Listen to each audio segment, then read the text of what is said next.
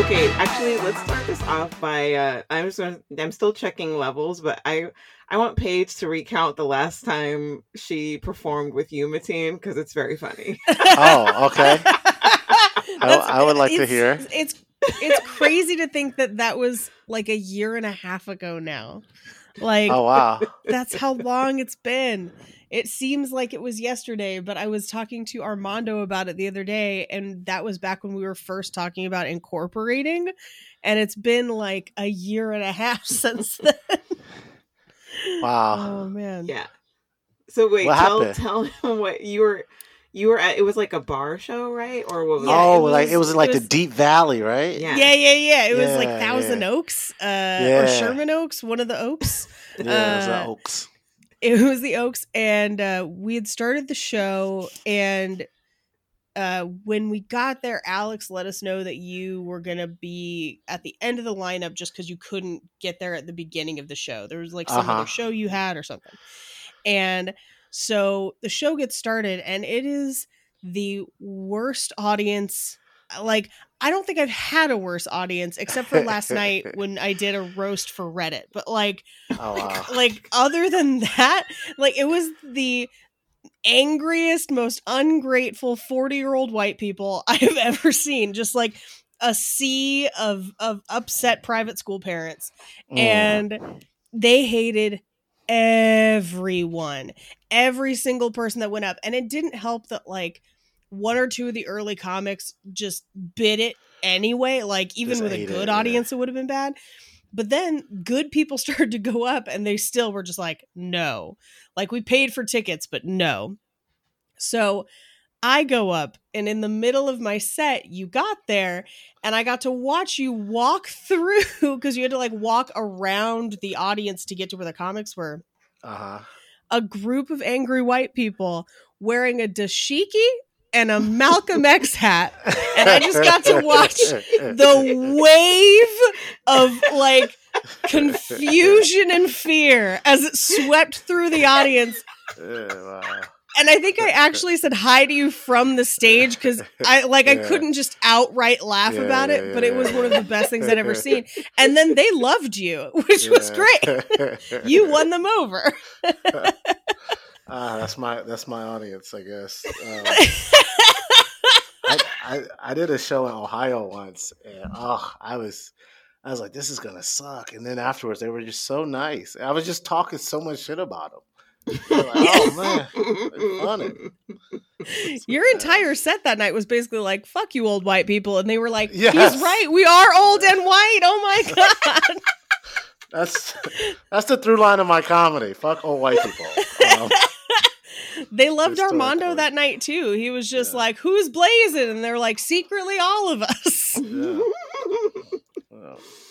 That's funny because that's actually so the first time I met Mateen was in Idaho. At Laugh Fest? Yeah. Yes. Yeah, that was. Yeah, at Laugh Fest. Yeah, two black LA comics meet in Idaho. Yeah. Yeah. I know when I went to Laugh Fest, I hung out with Julian Fernandez the entire time. And for almost everywhere we went, I think they were like, what is that? Like, we've never seen a Mexican this close. Oh, okay. As in the person you were walking with. That's so funny. Okay, well, let's start the podcast. Yeah, let's just do it. Let's do it. Hey everybody, welcome to Black Card Rehab, the show where we go from 0 to black, one episode at a time. I am joined today. Yeah. Okay, I'm gonna have to add that in every time now. I'm joined by my white friend Paige. Hey Paige. Hello. On a scale of 0 to black, how are you feeling today? On a scale of 0 to black, I would love to feel like Lawrence Fishburne in School Days, but I think I'm a lot closer to Lawrence Fishburne on Pee-wee's Playhouse. Wow. It's good reference. Good reference. Little Cowboy Curtis action. Yeah. That's so funny. And Crystal, on a scale of 0 to African American, how are you feeling today? I think I am a jigabee. which is a mix between a chickaboo and a wannabe. Okay. I was thinking A maybe a mix jiggabee. between the J word and a Beyonce fan. A jiggabee. A Yeah, jiggabee. That jiggabee. definitely sounds like a racial slur. It all is. And today I have a hilarious guest. He has an album on iTunes. What's your album called again? It's called Let's Get Mateened. Let's Get Mateened. Let's Get Mateen. Oh my god. Yes. Let's Get Um, Mateened. and when this all opens back up, please go see him. He's very funny. My guest today is Mateen Stewart. And, Hey. hey, on a scale of 0 to Hey. black, how are you feeling today? I'm black. I'm black, y'all. I'm black, y'all. I'm blackity black. Black. Blackity black. Black. Awesome. And today, okay, so today's topic is, well, it's a mixture because you have experience with both, I guess, the pop culture reference, but also the actual thing. Mm-hmm. So, yeah, so we're going to be talking about School Days, Yeah. which Paige and I just watched for the first time ever. Oh, wow. Okay. Yes, yes, We yes. like. But you were also a part of a black fraternity, right? Or I am a member of Alpha Phi Alpha Fraternity Incorporated. Yes, Okay. I am. I also went to a black college. Which one was that? I went to Florida A&M University in Tallahassee, Florida. Okay. Mhm. Yeah, and I pledged Alpha there, the Beta Nu chapter. It's a little different from what School Days is, but some of the good. things, some of the things, as far as like going to a black college, that you have to deal with, that happened in School Days, because like, what you're saying, the movie is so great because it does expound about like the levels of blackness and Mhm. how black people, define themselves as black, like when you ask 0 to black. But the different kinds of people, like going to like college in a small town, so you have to deal with the locals. So there was different people, like, oh, these people talked bad about these people because they thought that they were better than them, but then these other people think that these people are acting like they're better than them. So like, what's going on, Yeah. But yeah, it was great. I wouldn't change anything about my college experience. So just to back up, so when you decided to pledge, Mm-hmm. was there any, like, did you have any family that had pledged? Like, Yeah, so my dad is an Alpha. So growing Okay. up, it was around me. So he would always, he's big time, like wearing his nailya, we call it nailya, but paraphernalia, like. Oh, when he okay. I didn't sees- even know that. Okay, you have to Yeah, teach us all this. you call it nailya. Like, so your letters, when you wear them out, that's called nailya, so paraphernalia.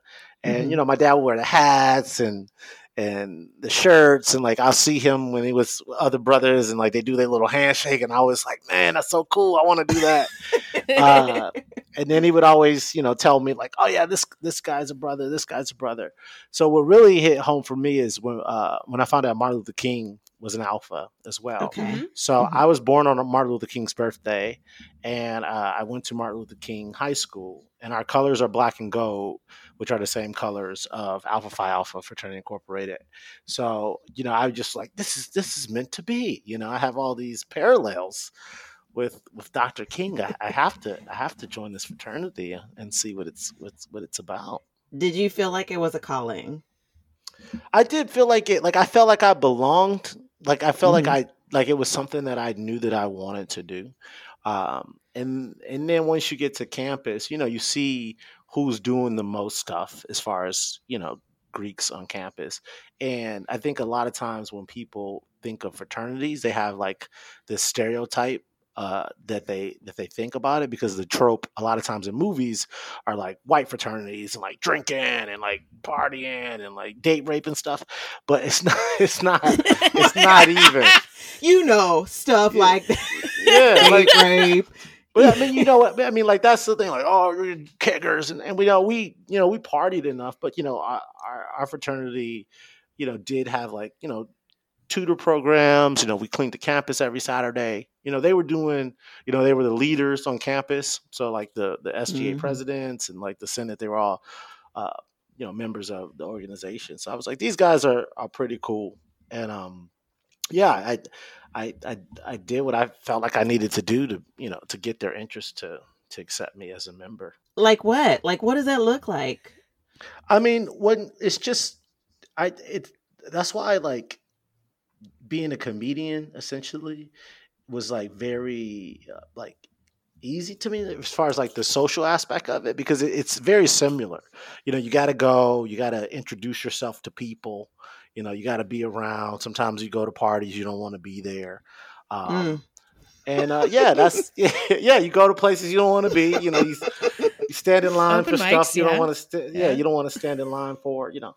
That Mhm. most of these comedy clubs are like fraternities. They're just like yeah, what it is. So yeah, you just and you get a brother, just a couple brothers to sponsor you for membership, 2 in a chapter, and then 1 outside of the chapter, and yeah, they vote on you to see if you're if you're an alpha man quality, and I was, and I pledged in the fall of 2002. Okay, so when you were up for what you were being voted on, was there somebody who they voted no on and you were like, yeah, I see that? Like, or Well- the opposite? Well, for me, we didn't really, you as an initiate, what you're called when you're, or aspirant, you're not you don't know what's going on in the chapter. So you didn't even know like who No. else was applying or like trying to Yeah, be. not till you join your class. Yeah, you don't No, know. no. But I mean, imagine like some people like probably said something. There Like- were over 300 boys or men at our interest meeting. Yeah. So there was Like- so there were over 300 that one potential aspirants, And but who only- were voted on? but only yeah, 20 made it. Only 20 Okay. were able to make it. Also, I want to say, use this disclaimer: Alpha Phi Alpha Fraternity Incorporated is a non-hazing organization. Yeah, this is something that as I was watching School Days, because I was in a Panhellenic sorority in college and I was not hazed at all, and people always ask about it, and I'm like, no, it wasn't really a thing. And some chapters like legitimately are not hazing chapters. I dormed with a couple Alpha Kappa alphas and they didn't haze either. So yeah, And it's let a me lot ask more you movies. this page. When you joined your sorority, did you also feel like it was a calling? It was a thing that a girl that I was friends with in high school did when she went away to college, and she was like the only one who did it. And she loved it. And I was like, well, okay, maybe that'll be cool. And I got to college and within like a week was like not friends with people in my dorm. It just didn't super work out. And so I roped in one of my few friends who was a friend from home that went to the same college as me, and we both pledged, but it's kind of a different format, I guess you would say, where because we went to a school on the West Coast that didn't have like a huge legacy program for the Greek community, we literally just kind of got to show up to meetings, go through like a meeting and interview process with about 500 other people, and then you kind of narrow your chapter down, and then you go to more meetings with those chapters, and then they vote internally, which you don't get to know about until you vote on the next class, basically. They vote internally, and then they extend you invitations to come join there as an initiate. So like you have like another 3 months before you're a full member. But yeah. Mm-hmm. Okay, and nobody asked me this, but I also was in a sorority. Which one? I didn't know this about you. I'm so glad that you're bringing it up. It was it's a local, it's like there's no chapter affiliation. There literally is only one of these, and it's at my small private liberal arts school. Oh, because you went to Occidental. Yes, I did. I went to Obama College. That's right. And- That's right. Yeah, and Obama the College. He went there. I know. Might as well That's just what I call rename it. I call it Obama College too. it. yeah, so I went there, and the saying went that you date an alpha, marry a delta. So guess what? This bitch became a delta. Yes, I did. A Delta, is it Delta Sigma Theta? Nah, that's Oh. what I'm saying. It's like not connected with any other college. It was Delta Omicron Tau, and it only Okay. exists at Obama College. Oh wow. See, Mhm. we Yeah. had tri-deltas on campus, Oh, and Delta, there Delta, was a Delta. saying, Delta, Delta, Delta, can I help you, help you, help it? And Oh, the saying was, if you can't get laid in Tijuana, try Delta. Because I went to school close enough to the border that people would like go to Mexico Oh my God. to party. So it's, yeah, they say horrifying things about people sometimes. That doesn't really rhyme. Try it doesn't. Delta. It's just a mean thing to say. Yeah, Kind of 'cause they like had calling the That's gamma funny. phi betas the Okay, JAMA I get it. vibrators. Mhm. Yeah, we so I was fortunate enough to also go to a school that had another university there. Okay. I mean, in the city. So FAMU is the black college, and then FSU is the predominantly white college. So I was able to see some of the like how the white fraternities did things. Like they had like fraternity row where all the houses and things were. Like we had a house, but it was like a house that was passed down. Like one of the brothers' father had owned it, and like we had to keep it up. And like brothers didn't really live at our fraternity house, but we Oh, they didn't? no, it was like one dude or two dudes that would live there, and the rent was Okay. very cheap if you wanted to, but the house itself was not in good shape. So over the years, we've taken an initiative to renovate the house. So the house has been renovated over the last 10 years. Being in a position where you could see the white fraternities, like what did you think about them at the time, like in terms of experiencing them? Like did you ever go to their parties, or like they come to I went yours, I went to a couple parties. The general rule was like no kids from FSU came over to FAMU to do anything, but we would go to their parties. Like some of the black kids would come over Okay. to our side of town to party, but like none of the white kids came over. Mhm. And there was a couple like clubs and stuff that was central to both that you would see FSU people. Okay. But no, they never really came to our parties. I mean, we went to a couple of their parties. I had some of my frat brothers that was interested in that lifestyle over there. So they went and What do you mean by partied over there. lifestyle? Well,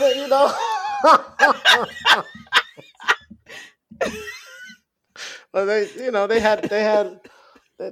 liked white girls, and so that's where they were at FSU. That tracks.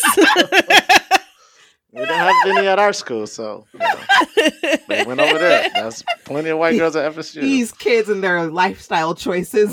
I mean, that's how it was for me back then. It was still very like taboo to me. Like, oh, okay. Like, I know it's crazy. I'm from Detroit, and then I went to a black college. Come on. That's so fun. Yeah. Okay, well, let's start talking about this movie. Okay. Yes, let's. 1988, Spike Lee. All right, so when's the last time you saw this movie? I watched it the other day. I did. I watched it. Oh, you the other did? day. Yeah. Okay. Yeah. How I many watched times it have you seen it? over 100? Over, probably more than Wow. that. Yeah. Mhm. The whole way through. Yeah, for me, like it was such a great movie just because of some of the things that I talked about before with like the levels of blackness and like how different. I'm sorry for those notifications. How different black people see each other and stuff like that.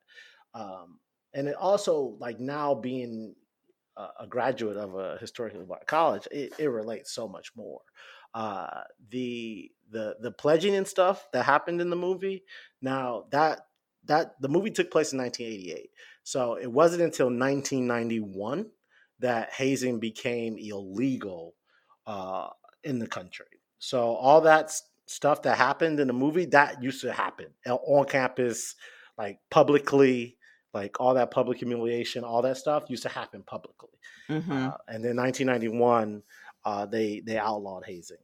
Mm-hmm.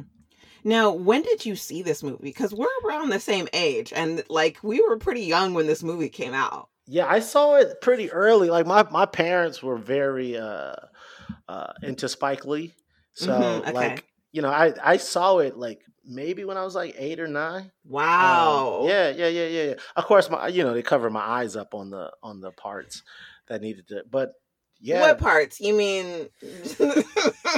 I guess the sex scenes. The sex scenes, yeah. The sex scenes. There was when they go to KFC, and they're like, "We don't want you to see this." That's not. Yeah. They want to see that. No, that's when Samuel L. Jackson comes in. I know that's the best. That was his first like big part. I think he was 37 at the time. So Yeah. there's still hope. Full disclosure: when they got to the KFC part, my boyfriend was here, and he was looking at it, and he was like, "Oh, yeah, I guess they didn't have Popeyes at the time." And I was like, "Wow, they did have Popeyes, buddy." But you eat KFC. They have. I remember as a kid being mad that they wasted all that food. I was like, these just gonna leave the food. Exactly. They can eat the food. They just take it with you. Go. Yeah. You can't take a chicken wing in the car. It's perfectly portable. Yeah. It's like the most portable food. Biscuits? You're not going to take the biscuits? Yeah. But, yeah. Okay. But I mean, so you saw when you were 8, your parents were, that's really dope. They're very into Spike Lee. But also, I remember, that the musical scene in the middle. I think in middle school, we went to go see a high school perform. And they did the Jigaboo scene, which is also wow. Yeah. They did the whole scene, like that's crazy. Good and Bad Hair.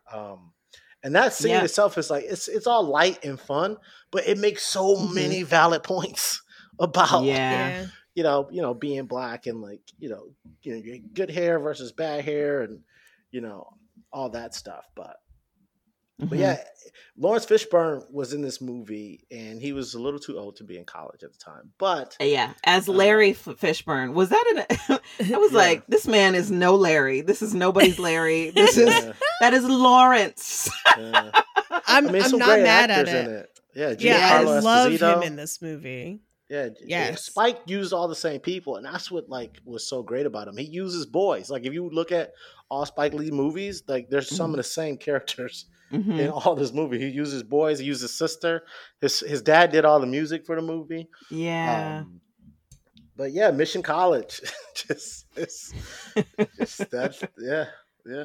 so that was an interesting aspect about the movie. The divesting from companies that supported apartheid, and because that actually happened at Obama College.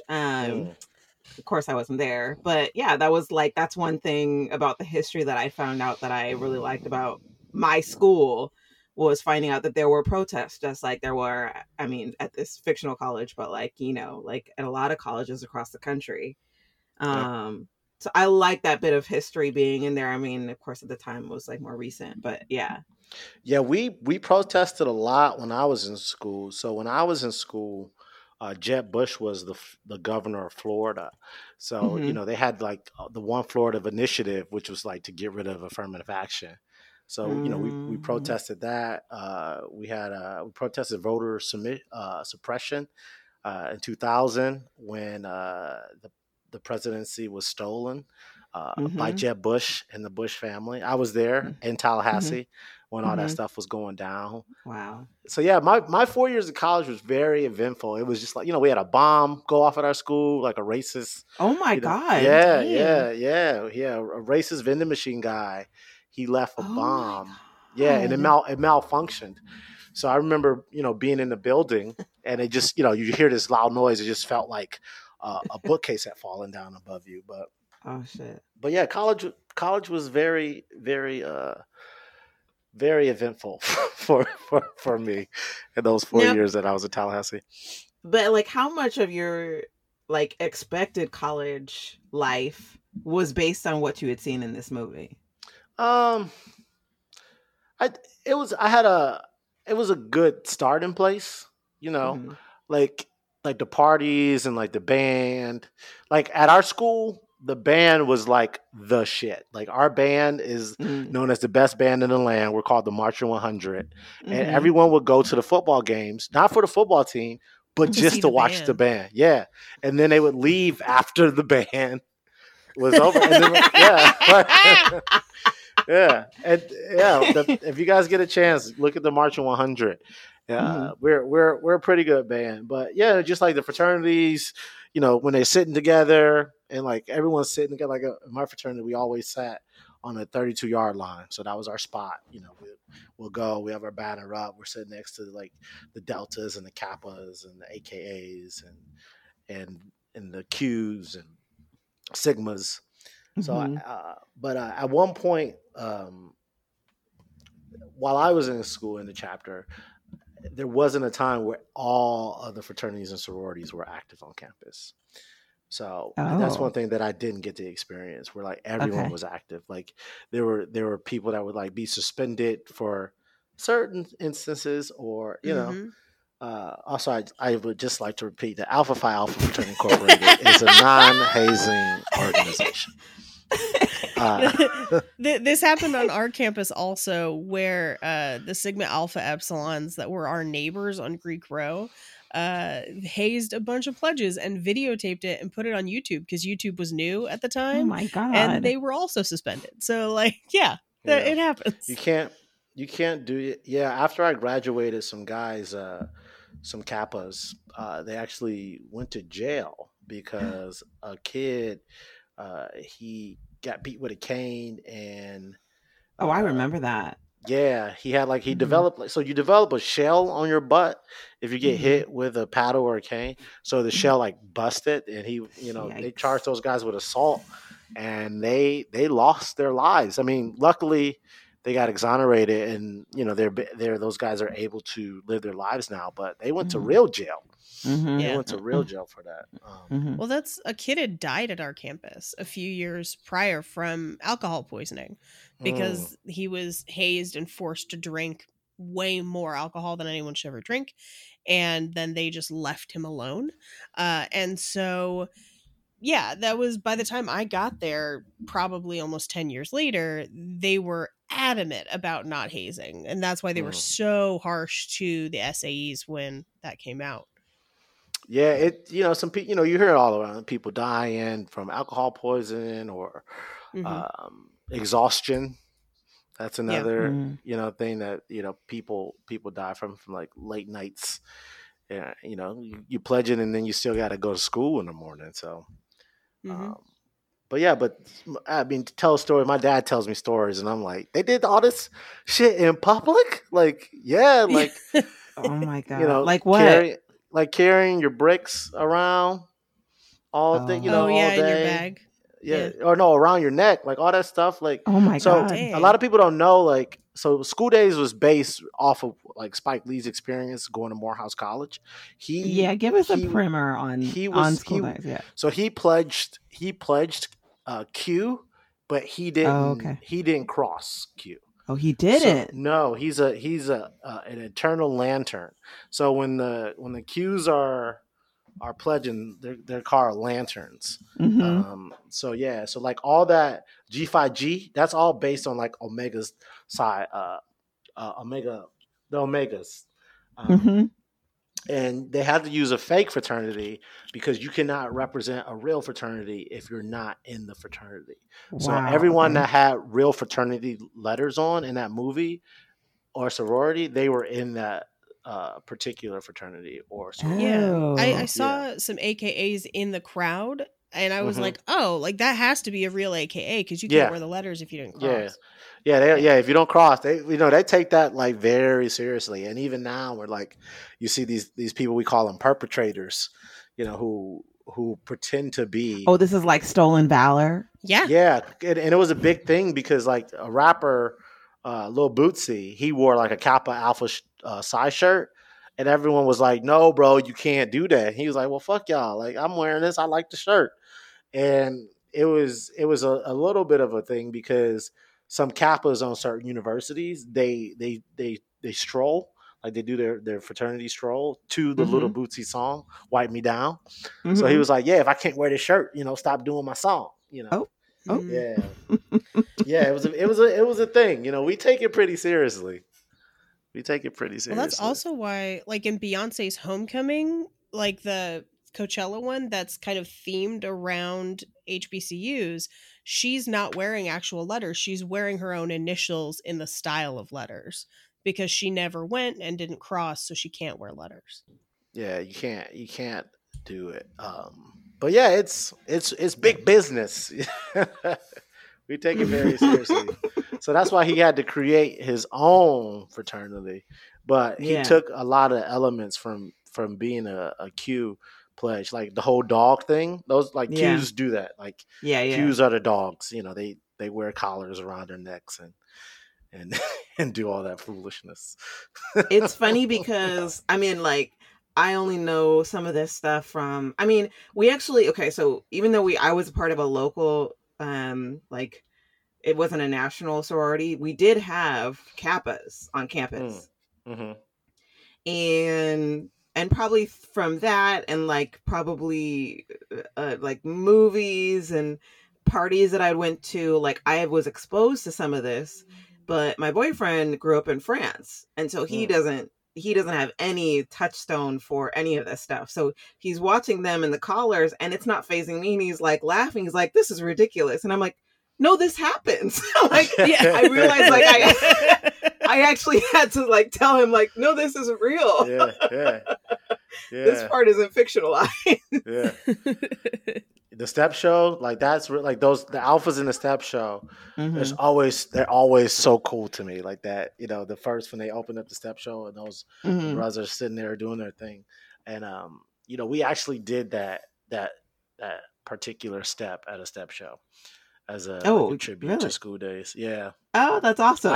Ice baby, too cold. I noticed during the Gamma one where they have that moved where the guy kind of rolls and they kind of hop so he can roll under them. Oh. The Kappa Sigmas did that during Songfest one year. And I was like, "Oh, I've seen this before." I know exactly. Yeah.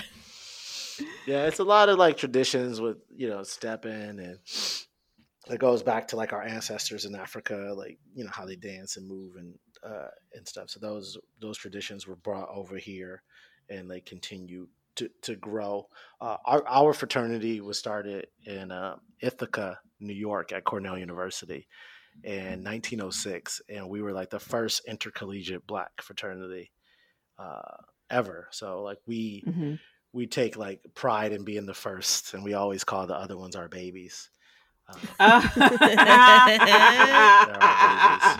But then we get a lot of flack from the other fraternities and sororities because they're like, "Oh yeah, well you guys started at a white school," and I was like, "Yeah, well, yeah, we did, we did because they wanted to be a part of what was going on, and they weren't allowed." So, well, and at one point there were only white schools. That's the whole that's the thing. That makes it even harder that they were in a place where they weren't welcome. Yeah, and every other one the Qs, the Sigmas, I think everyone else was started at Howard University, and then Kappa Alpha Psi was started at Indiana University. So I'm gonna give you guys some history here. Oh yeah, please do. So our fraternity, Alpha Phi Alpha Fraternity Incorporated, was started at Cornell University in 1906, and then a few years later, the Beta chapter. So we went from Cornell, and then they started another chapter at Howard University. So the Beta chapter is Howard University. So that was the second university, and they had a thing where they would go by and they would pick whoever was going to be on the line to be pledged to become a member. And so what happened was all the guys that didn't make it, they went and started their own fraternity. So they started Omega Psi Phi, the Qs. So all the Qs, they're just alpha rejects. Oh, that's horrible. So those guys that didn't get in, they started their own frat.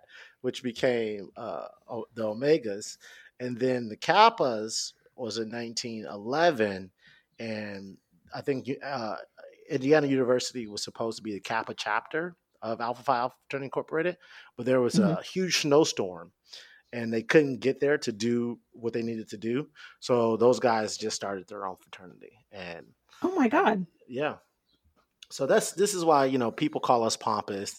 We're known as like the nerds, the brainiacs, the arrogant ones. There's a lot of stereotypes that go into being in these particular Black fraternities, which I feel like as if it's a stereotype and you go into that knowing that there's a stereotype, you psychologically perpetuate that because like, oh, I'm supposed to be this because this is what we're supposed to do.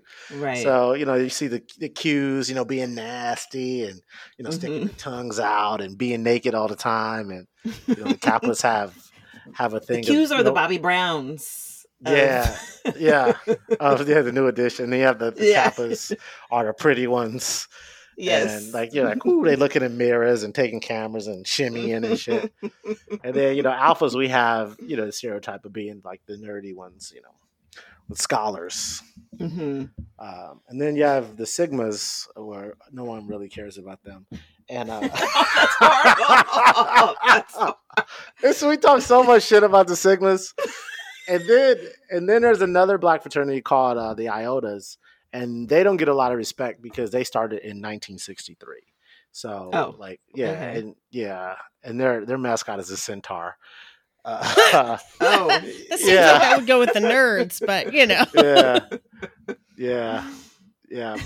they don't get a lot of respect. But there's some Iotas out there, but not a lot. So beyond the song, what is it called? The Good and Bad Hair song. What are your favorite parts of this movie? My favorite parts of this movie, I like the part, I like the pass the pussy moment when he's like, take this $5 you got out of my cage, and you tell him that's a real, and I really love the step show. I read that fight that happens in that is real. It's a real fight. Yeah, they were really fighting. Like it started. Yeah. And like we watch it and you can see the moment when the fight really started. When it just happens. And then like it's so like being in LA, and I've been here for 15 years, and so many random things have happened in my life. And, you know, I grew up watching this movie, and, you know, to be in LA, and then, oh yeah, this guy that was in School Days, he plays basketball at fucking LA Fitness. Like that's so crazy. You know, his name's Silk Cozart. I've played basketball with him so many times. He was a guy that he wasn't a main character, but he had like he was a gamma, and he had like the really slick hair with like the mullet curled up. It was like pressed and curled, like the perm.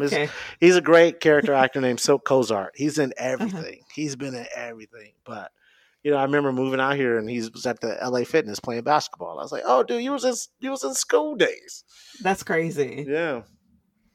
But so I also like the splash party where everyone dressing.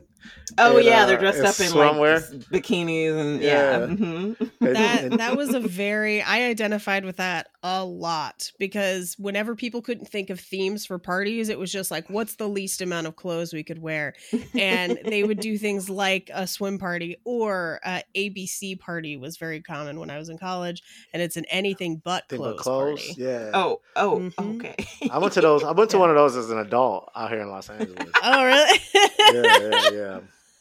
But yeah, the parties, like we would have parties at, you know, random places. We always joke that, you know, parties at the Chinese super buffet. So after the Chinese super buffet would close down, we would have a party there. We partied at Red Lobster, at Applebee's, at Olive Garden. We would, you know, shut down these parties and have shut down these restaurants and have parties at these restaurants. I'm a big fan of a theme party. I'm a big fan. I love it. Did you guys have theme parties? At Obama College? Yeah, we did actually. I would say, like, for the most part, our school is pretty good at putting on actually school sponsored parties. I don't know how, but they just, I mean, maybe because it was private, there was like, and they had good people in charge, but we used to have this party every year. Um, there was this like area of like grass, like a grassy knoll, I guess, in between these two dorms. And there was a dorm next to it called Stewart Hall, which we called Stewie. And we called that area in front of it Stewie Beach. And so every year there was this party called Sex on the Beach, and that's where the party took place. Yeah. And they let you call that Sex on the Beach Yeah. to college? And they wow. promoted it to the whole college. Like, That is yeah. wild. I went back one year. Snoop Dogg was performing for free for students and alumni. Like, I was like, okay. Damn. Yeah. So We had a couple crazy parties, but nothing like Sex on the Beach. You couldn't really party on campus because there was no alcohol on campus. oh yeah, we could have alcohol on campus. Oh man, like that's Yeah. crazy. Yeah, We we had a a lot campus of college. bar for a while. what Yeah, a yeah. campus and bar. a campus bar. It wasn't until like my last couple years, because I did a weird thing where I went alumni halfway through and then ended up at UCLA. But while I was in between UCI and UCLA, they finished the campus bar. They finished building it, and then that's where all the parties were. And they did it so that people could walk home, so that you like okay. had a place to drink and you wouldn't drive. But also campus would throw a foam party every year. Oh yeah, we had one of those one time. Yeah, and I just remember my sisters telling me not to go because there was tons of jizz in the foam. Right.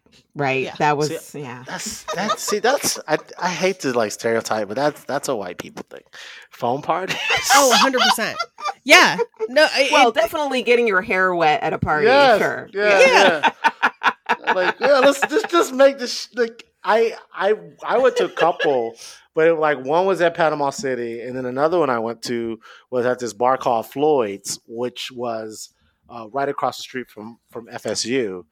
And everyone's slipping and falling. yeah, it sounds Drunk. gross. I never went because I was just like, I can only imagine this going badly, so I never went. But it sounded disgusting, and I can assure you, the Alpha Kappa Alphas weren't there because they were hanging with us that night. Yeah, they don't want to go. But there are some differences in like, especially like with rules being at a black college, because I know when you, to reference back to the movie, so when Spike Lee went to the dorm, when his character went to the dorm to find a girl to have sex with, Right. I don't know if you only guys, girls in that dorm. yes, Yeah. only girls, And he could only meet them out in the yes, he right? could only be in the lobby, and that movie was made in 1988, and I went to college in 1999, and still same rules, same rules. You know, no girls and boys dorms, no boys and girls dorms. So when you wanted to go visit a girl on campus, you went to the front. They let you in, and you could only stay in the hallway. So freshman year, you had to if you wanted to do the grown up, you had to be adventurous. You had to get creative.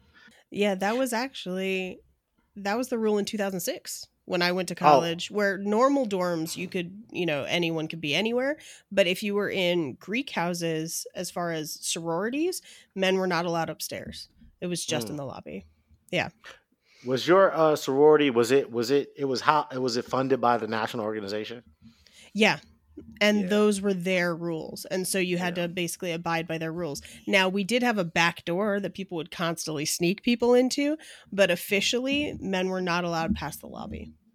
Yeah, and all of our dorms, not even like every single dorm was not co-ed at all. Any living on campus, except for like it was a little adjacent to the campus, we had like an apartment complex called Phase 3 in Palmetto.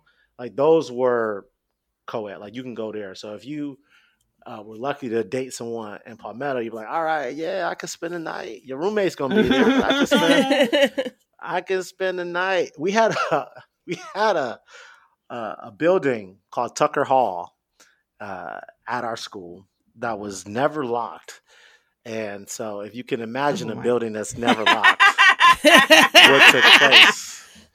And over the years, Tucker Hall has has garnished the name I get it. I'm Yeah, sure Fucker it's Hall. Fucker yeah. Hall. Fucker Yeah. Hall, yeah. Yeah, I see what they did there. Yeah. Mm-hmm. Well, I mean, and that was still the case. I at least for half of the seasons of A Different World, like where it was separated men and women, Mhm. which, by the way, most of the cast of Different World came right out of this movie. But they actually, it looks like they were like the first season of this and the movie were like filmed like at the same time, which must have been, I don't know. Like, I don't know how, people thought of that. Cause I don't know.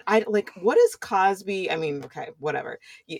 People, we're going to talk about Bill Cosby right now, but what was his relationship with Spike Lee at the time? Because I don't necessarily know if he had a relationship with Spike Lee.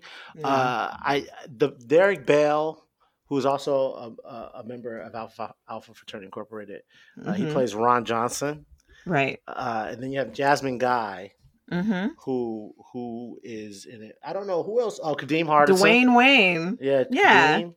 And I think those are the only three. Well, the three main characters, but I mean, I imagine, like, I bet you there's some crossover and even like some minor roles. And also, they only use like 12 black actors That's in true. the 80s. The golden children. Yes. As you can see in all of Spike Lee movies. That's true. He uses the same people in every movie. You can see these same people in Do the Right Thing, in X. She's Gotta Have It. Which I only seen part of. It's a good movie. It's really good. It's remarkable to watch it and, think that this young 24-year-old kid came up with this and he did all this, by himself. But oh, you know who was in this? Is Lieutenant Souther from Sister Act. Oh. Remember the guy that like decides to put her in the nunnery? Yes. He's the football player. He's Lawrence Fishburne's. Yeah. Okay. Yeah. He's also Yeah. Radio Raheem. Who's that? Radio Raheem from Do the Right Thing. Oh, okay. Yeah. That's right. He was in that movie. Yeah, he died. What? Bill Nunn is his name. Oh my God, I didn't know he died. That's so sad. Yeah, let's see. Yeah. Debbie Allen is briefly in this movie in one scene. She was a choreographer. So she's not credited as a choreographer though. Is this she? other guy is. And I assumed that it was her, but she's not credited. Was around. Maybe she was just around. Yeah. I mean, it could be that she maybe didn't want to be credited or didn't want to cause the movie budget to go up. I don't know. Yeah, it could be like Wesley Snipes in Waiting to Exhale, where it was like a favor. Yeah, maybe. Oh, he wasn't credited in that movie? He's not. He's uncredited. He's not. Even though he has like this huge long scene. Yeah. Oh, wow. But it was a decision that was made so that it didn't, I guess, force the studio to have to pay him more. Oh, okay. Yeah. Just as a favor. Because, I mean, and there's a connection right there. If Debbie Allen, because Debbie Allen was the producer of A Different World. Right. Well, and she directed it for many years also. And so this was the other thing I loved about the movie. I don't know. Well, one, I probably need to watch more black movies. That's been established, but we know. I don't think I have ever seen a love scene, like a sex scene, with a dark-skinned black woman with short natural hair. Oh yeah. Oh, that was a part You didn't see the Queen movie. and Slim? No, I didn't. Yeah. But that's the one thing I love about Spike is like he had the vision to like put all black people in movies, like of all things. But that also went towards the thing where like she made a point. It was like, you just with me to preserve your blackness. You know, you're trying to use my darkness as a status symbol. Yeah, as a status symbol to show how black you are. And I was like, wow, that's fucking heavy right there, bro. That's But yeah, he put a dark skinned sister with natural hair at the lead. And they had a sex scene. And did you guys see Full Frontal from Lawrence? He had his He had his thing out. Yes. Yeah. I was like, oh my God, I want to be that towel. Like, Yeah, so He jealous looks of that great. towel. He looks amazing in he had this the whole- movie. whole world out. He was like, "Hey, there you go." And he was like, "I'm gonna cut that out." Yeah, no, keep that in. This is only, by the way, because I looked it up because I knew that one of Lawrence Fishburne's first roles was Cowboy Curtis on Pee-wee's Playhouse, and I was like, he looks so much better in this than he ever did on Pee-wee's Playhouse. And I looked it up, and Pee-wee's Playhouse was 2 years after. before this. Oh, 2 years before. 2 years before. Okay. So I don't know if he just changed hairstyles and then came back, because at one point he does leave Pee-wee's Playhouse, but this is after, which is wild because it looks like it should be the other way around. And then he did Boys in the Hood, and I didn't realize that Cuba Gooding Jr. was as old as he is, because Cuba Gooding Jr. is only 6 years younger than Lawrence Fishburne, and Lawrence Fishburne played his dad. That's crazy. And Boys in the Hood, yeah. Somebody took the wrong pill. Yeah, exactly. We're just doing all Lawrence Fishburne references.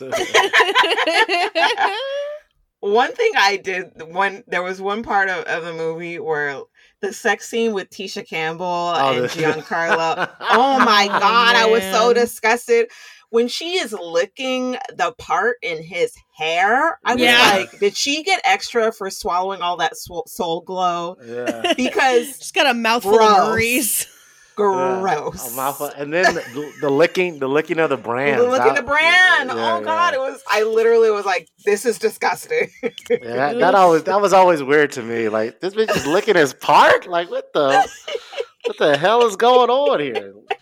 We into part licking now? Yeah, I'm like, whose fetish is that? Yeah, nobody. It's nobody.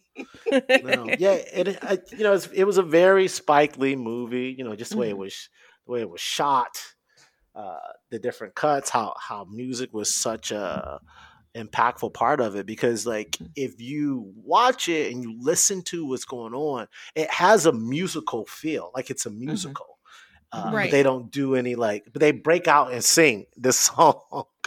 But out of nowhere, which is like so Spike Lee, because he did that in his first movie, and She's Gotta Have It. There's a scene in the middle of it where it's just, where does this music come from? But he wants music to be prominent in his movies. Paige studied film. Yes, that is my useless degree. Yes. Oh, I have a theater degree. I'm right there with you. My younger sister has a theater degree, except she just bought her second house. So one of us did it better than the other, apparently. I mean, Paige, what were the moments? Yeah, what were your thoughts on this movie? It was interesting to me how it seemed to, even though it had a lot of differences, it definitely reminded me of like other 80s frat comedies.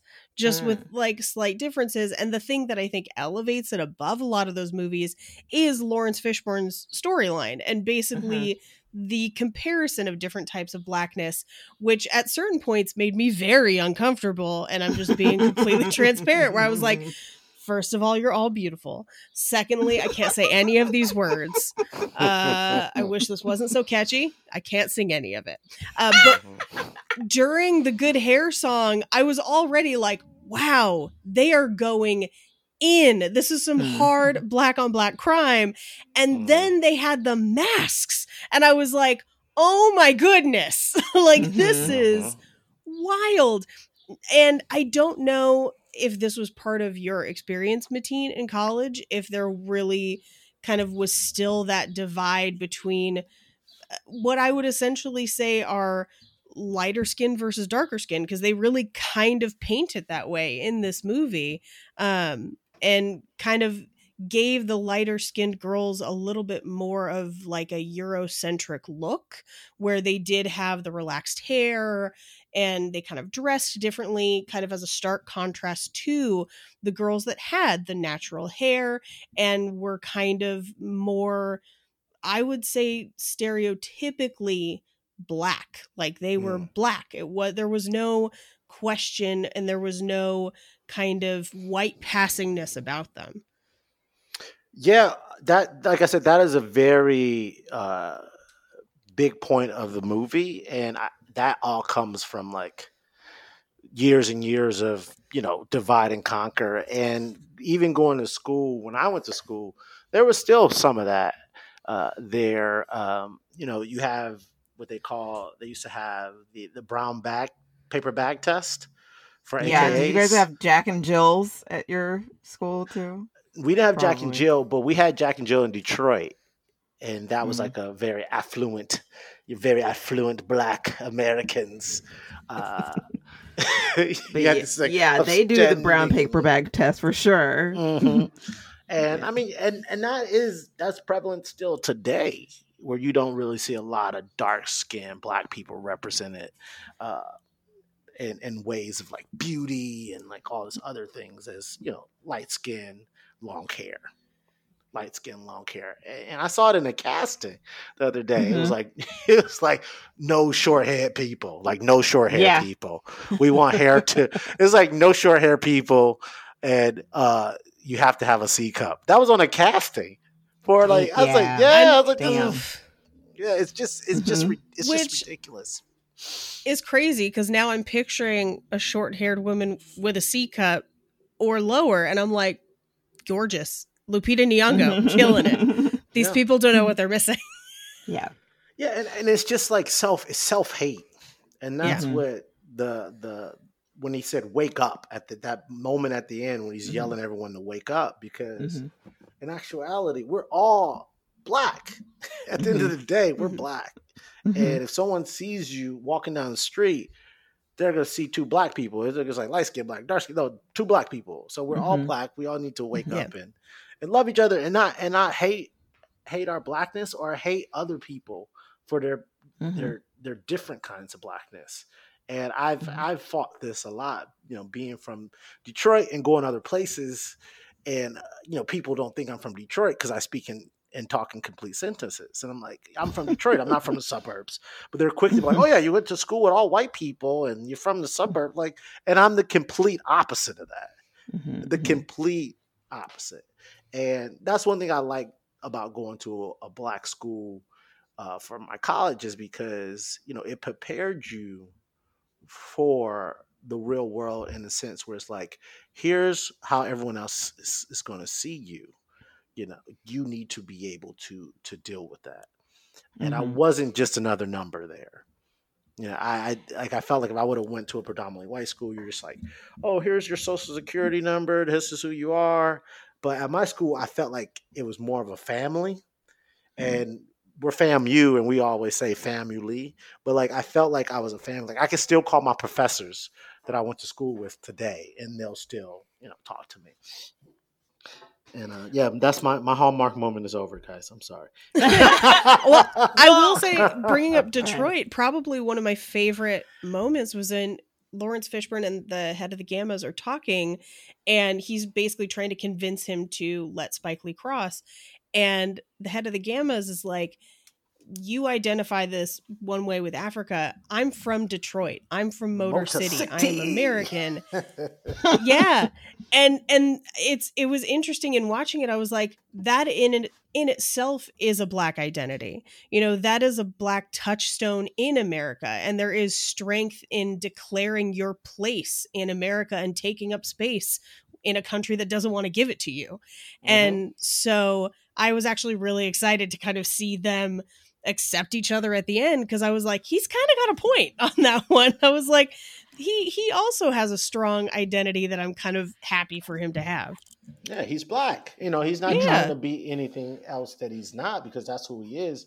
And I noticed this, especially when you go to other countries.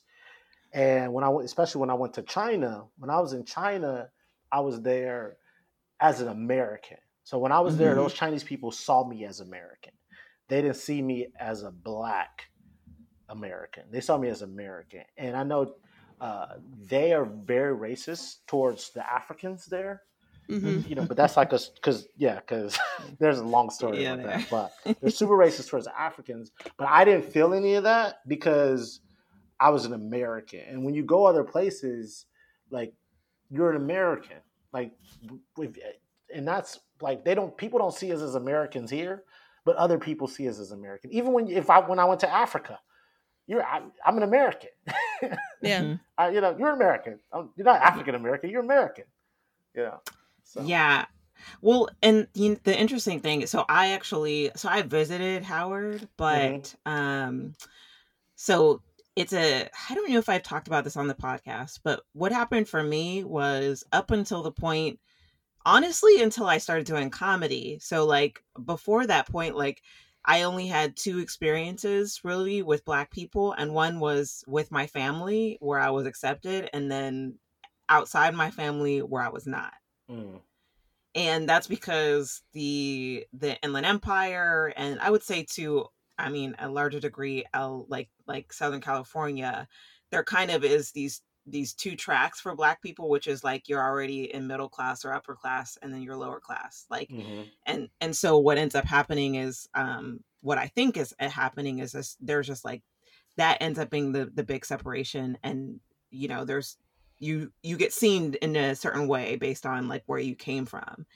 And so my experience with being around Black people who were not from my family was I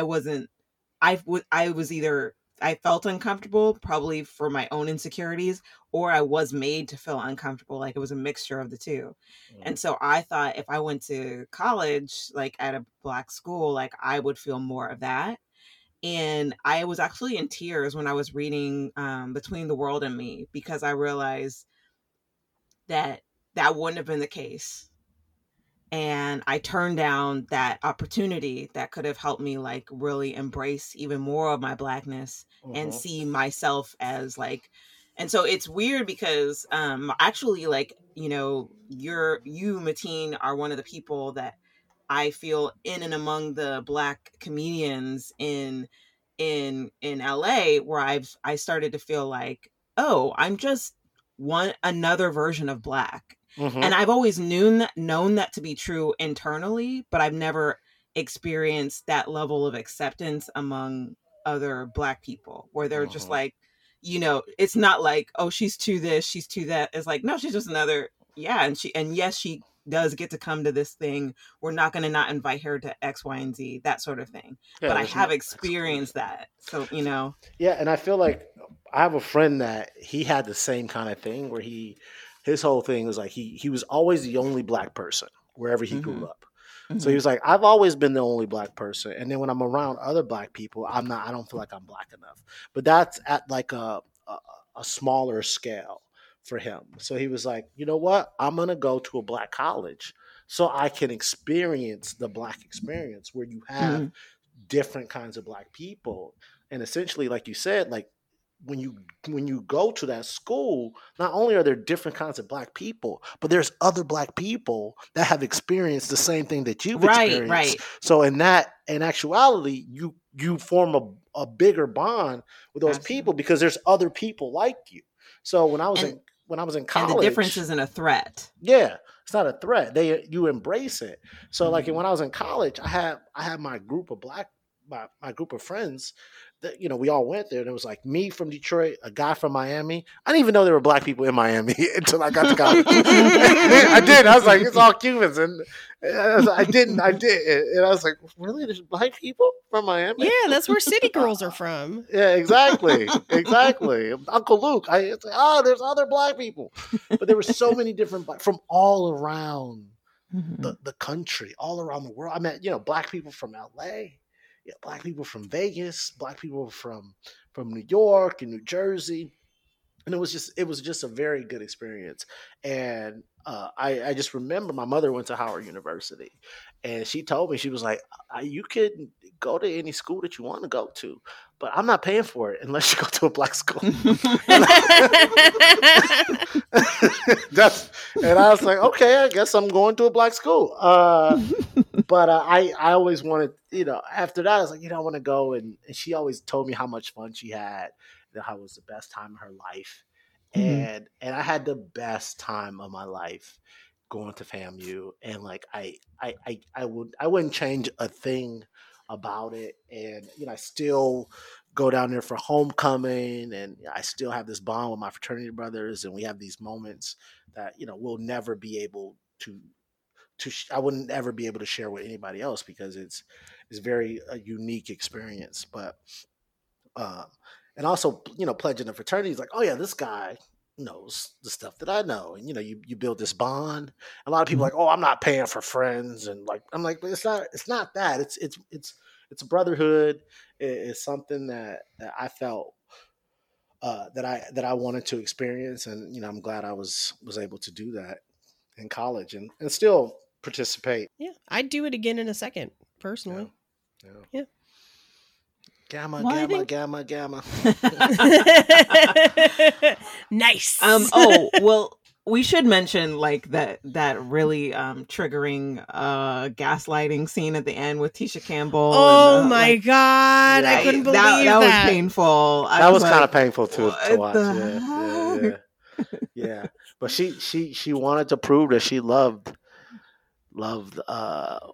for the love of the fraternity. He just used her, and that was just bad. Mhm. But I think that they had that scene in the movie because it has happened, Mhm. and it has happened, and I was like, ugh, it was gross. I mean, I remember as a kid thinking like, oh my gosh, he did what? Ugh, oh Yeah. no, he just manipulated her so Yeah. badly. Yeah. I think the saddest thing, like kind of a bigger picture thing beyond this movie, is that like even though dark-skinned Black women are kind of elevated and celebrated in this movie, like we don't really see the careers of those women in this movie taking off the way the other ones did. Yeah. And I mean, like I looked up a lot of the women, and it's like this was like their only credit.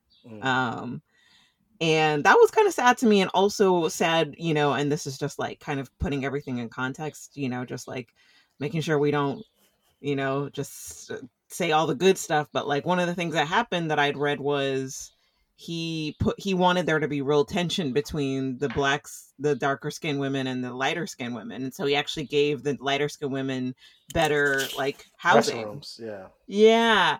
And I was like, you don't think it was, I mean, it's already there, full. Like, like you didn't have to do all that. Like, it's just some weird, like, fucked up, like director shit that seems to. Directors seem. I just don't like that tactic when they feel like they have to like get in the mind. It's very Alfred Hitchcock and very psych. He psyched them. Yeah. Yeah. Yeah, because he put the facilities were a lot better for the light skinned women. Yeah. Because he wanted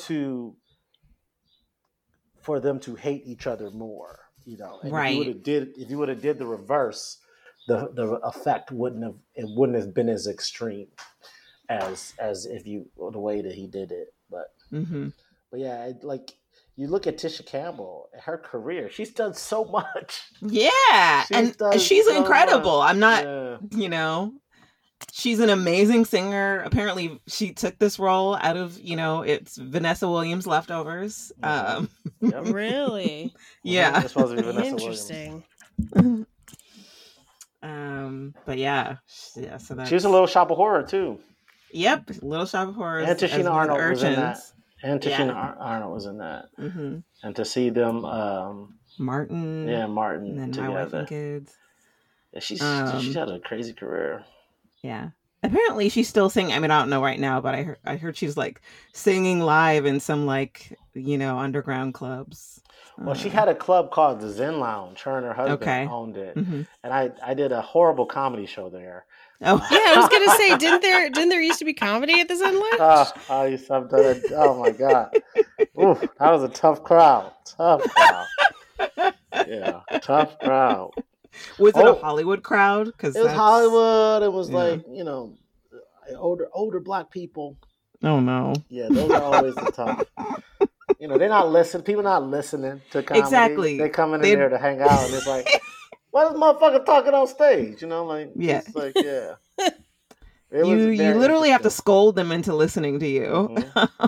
And then they were trying to get me. It was like, hey man, these comics ain't buying drinks. I was like, they not gonna buy drinks. Like, what the fuck? You guys are giving away? Like, it was It was like if you're doing this because you think comedians gonna help you, buy drinks at your bar. I don't think this is gonna be a good. I don't think you understand comedians. They have a Yeah. 6-pack in the car that they've been pre-gaming on. This is not gonna work out for us, but I'm glad you guys enjoyed Yeah. the movie at least. Well, yeah, let's give our review. I'm gonna give 2 reviews for this movie, and usually we do it out of 5 hair picks. So I'm gonna give this movie 2 reviews. I'm gonna give it, my first review is for like enjoyability and like covering blackness. I'm gonna give it 5 out of 5 hair picks. Agreed. In terms of like my enjoyment, like I just felt like it's clear that this is one of his earlier movies, and in some ways it felt like it's like a series of essays, which is a thing that Spike Lee tends to do a lot. It's like it's connected, but it also can be separate, and I felt like the best version of that, and like I think even it's like I just love Crooklyn so much. Crooklyn is such a good movie, and I feel like Crooklyn to me hits the nail on the head in terms of what he's really good at doing and showing different vignettes of the Black experience and of a localized Black experience. Like some of these scenes in School Days were like way too long. I was like, like we didn't need the whole song. Like the Jigaboo song, like that one, that was fine. That one moved the whole time for me. But like the whole song that Tisha sang, I was like, yeah, bitch, like I think we get it. I don't wanna be alone tonight. But yeah, so in terms of like, yeah, I want to give it 3 out of 5 hair picks for, in terms of like my, like where Spike Lee's craft has come from that point. What about you, Paige? I definitely, this is probably one of the most enjoyable movies we've watched so far as like the movies we watched on the show. So I think 5 out of 5 hair picks is definitely deserved. I do prefer a few other Spike Lee movies over this, but this is still pretty fun. I still enjoyed watching it. I love the Step Show. I love it's a little lighter than a lot of Spike Lee's movies, so I feel like it's pretty fun to watch, but you still get a lot of the actual meat of the socioeconomic themes that he is trying to talk about. And Mateen? For me, on a blackness scale, it's a 5 out of 5. As far as Spike Lee movies and the message, I give it 4.5 because there are some scenes that, like, why is this lady in an evening gown at a splash party singing? like why is she's in the whole, Phyllis Hyman. Yeah, Yes. Phyllis Hyman singing this. I was like, did he owe her a favor? Like, did he do her? She just in this evening gown singing this slow ass song. You should have played that on a track, Spike. I was like, why? It was.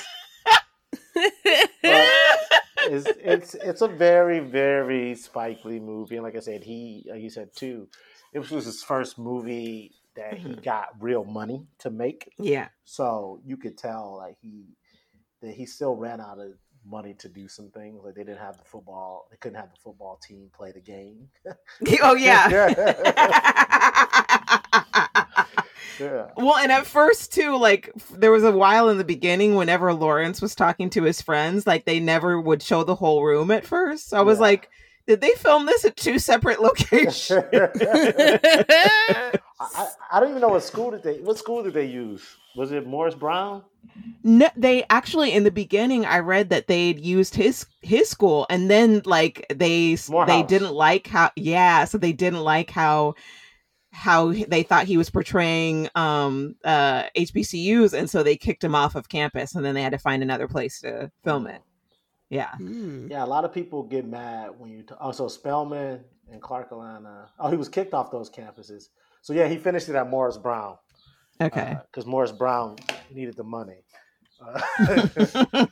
Morris Brown lost their accreditation Oh shit. a few years ago. So, but yeah, I give it. I think it was good. It's not my favorite Spike Lee movie, but it's. What is your favorite? I like X. Okay. X is my favorite, followed by Do the Right Thing, and this would have to be a third. But this, like you said, this is one of his fun movies, and this is a movie like I can watch 100 more times because every time I find it, I find different nuances in it. Yeah. And what's a quotable line that I should know so that I can prove to people that I've seen this movie? Oh, you have your own. You a Jigabee. That's great. you created your own. That is hilarious. I'm a Jigabee. I'm a mixture of both. That you can stamp that, trademark that shit right there. That's it. I love Sam Jackson. I love his character, but yeah, Sam Jackson. You Negroes think y'all better than us? What does he call them? He calls them something. I forget. There's a few N-words exchanged because there was. When Lawrence Fishburne walks away, he's like, "You're not N-words." Oh yeah. The guy that plays the student body president or whatever his title is. Yeah. Don't you niggers ever stop? Yes. Okay, so I'm gonna remember that line. Got it. I'm gonna practice this after we get off. After we stop recording, I'm gonna be in the mirror. But he sounds exactly like in I think it's Late Registration, Kanye's like the skits in between the songs. Yeah. He sounds, I think he was trying to make him sound like this guy, or maybe it is the guy, but it's like he's like, and when my dad gets out of school, guess what I'm gonna do? I'm gonna go to school. And then my dad was getting degrees and degrees and degrees. So many degrees. It's so many degrees. Like, what's gonna keep me warm at night? Those degrees. That guy sounded exactly like the guy in those skits. Mm-hmm. That's what it is. Those are the guys that go to a black college to experience to have the black experience. Yeah. But they're all around America. But I'm so glad that you guys watched it, and thank you guys for having me. Yeah, thanks for being on the podcast. Yeah. And you guys check him out.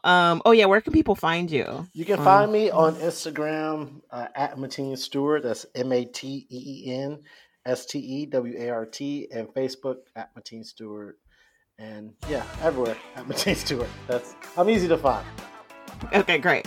Unique name, unique performer.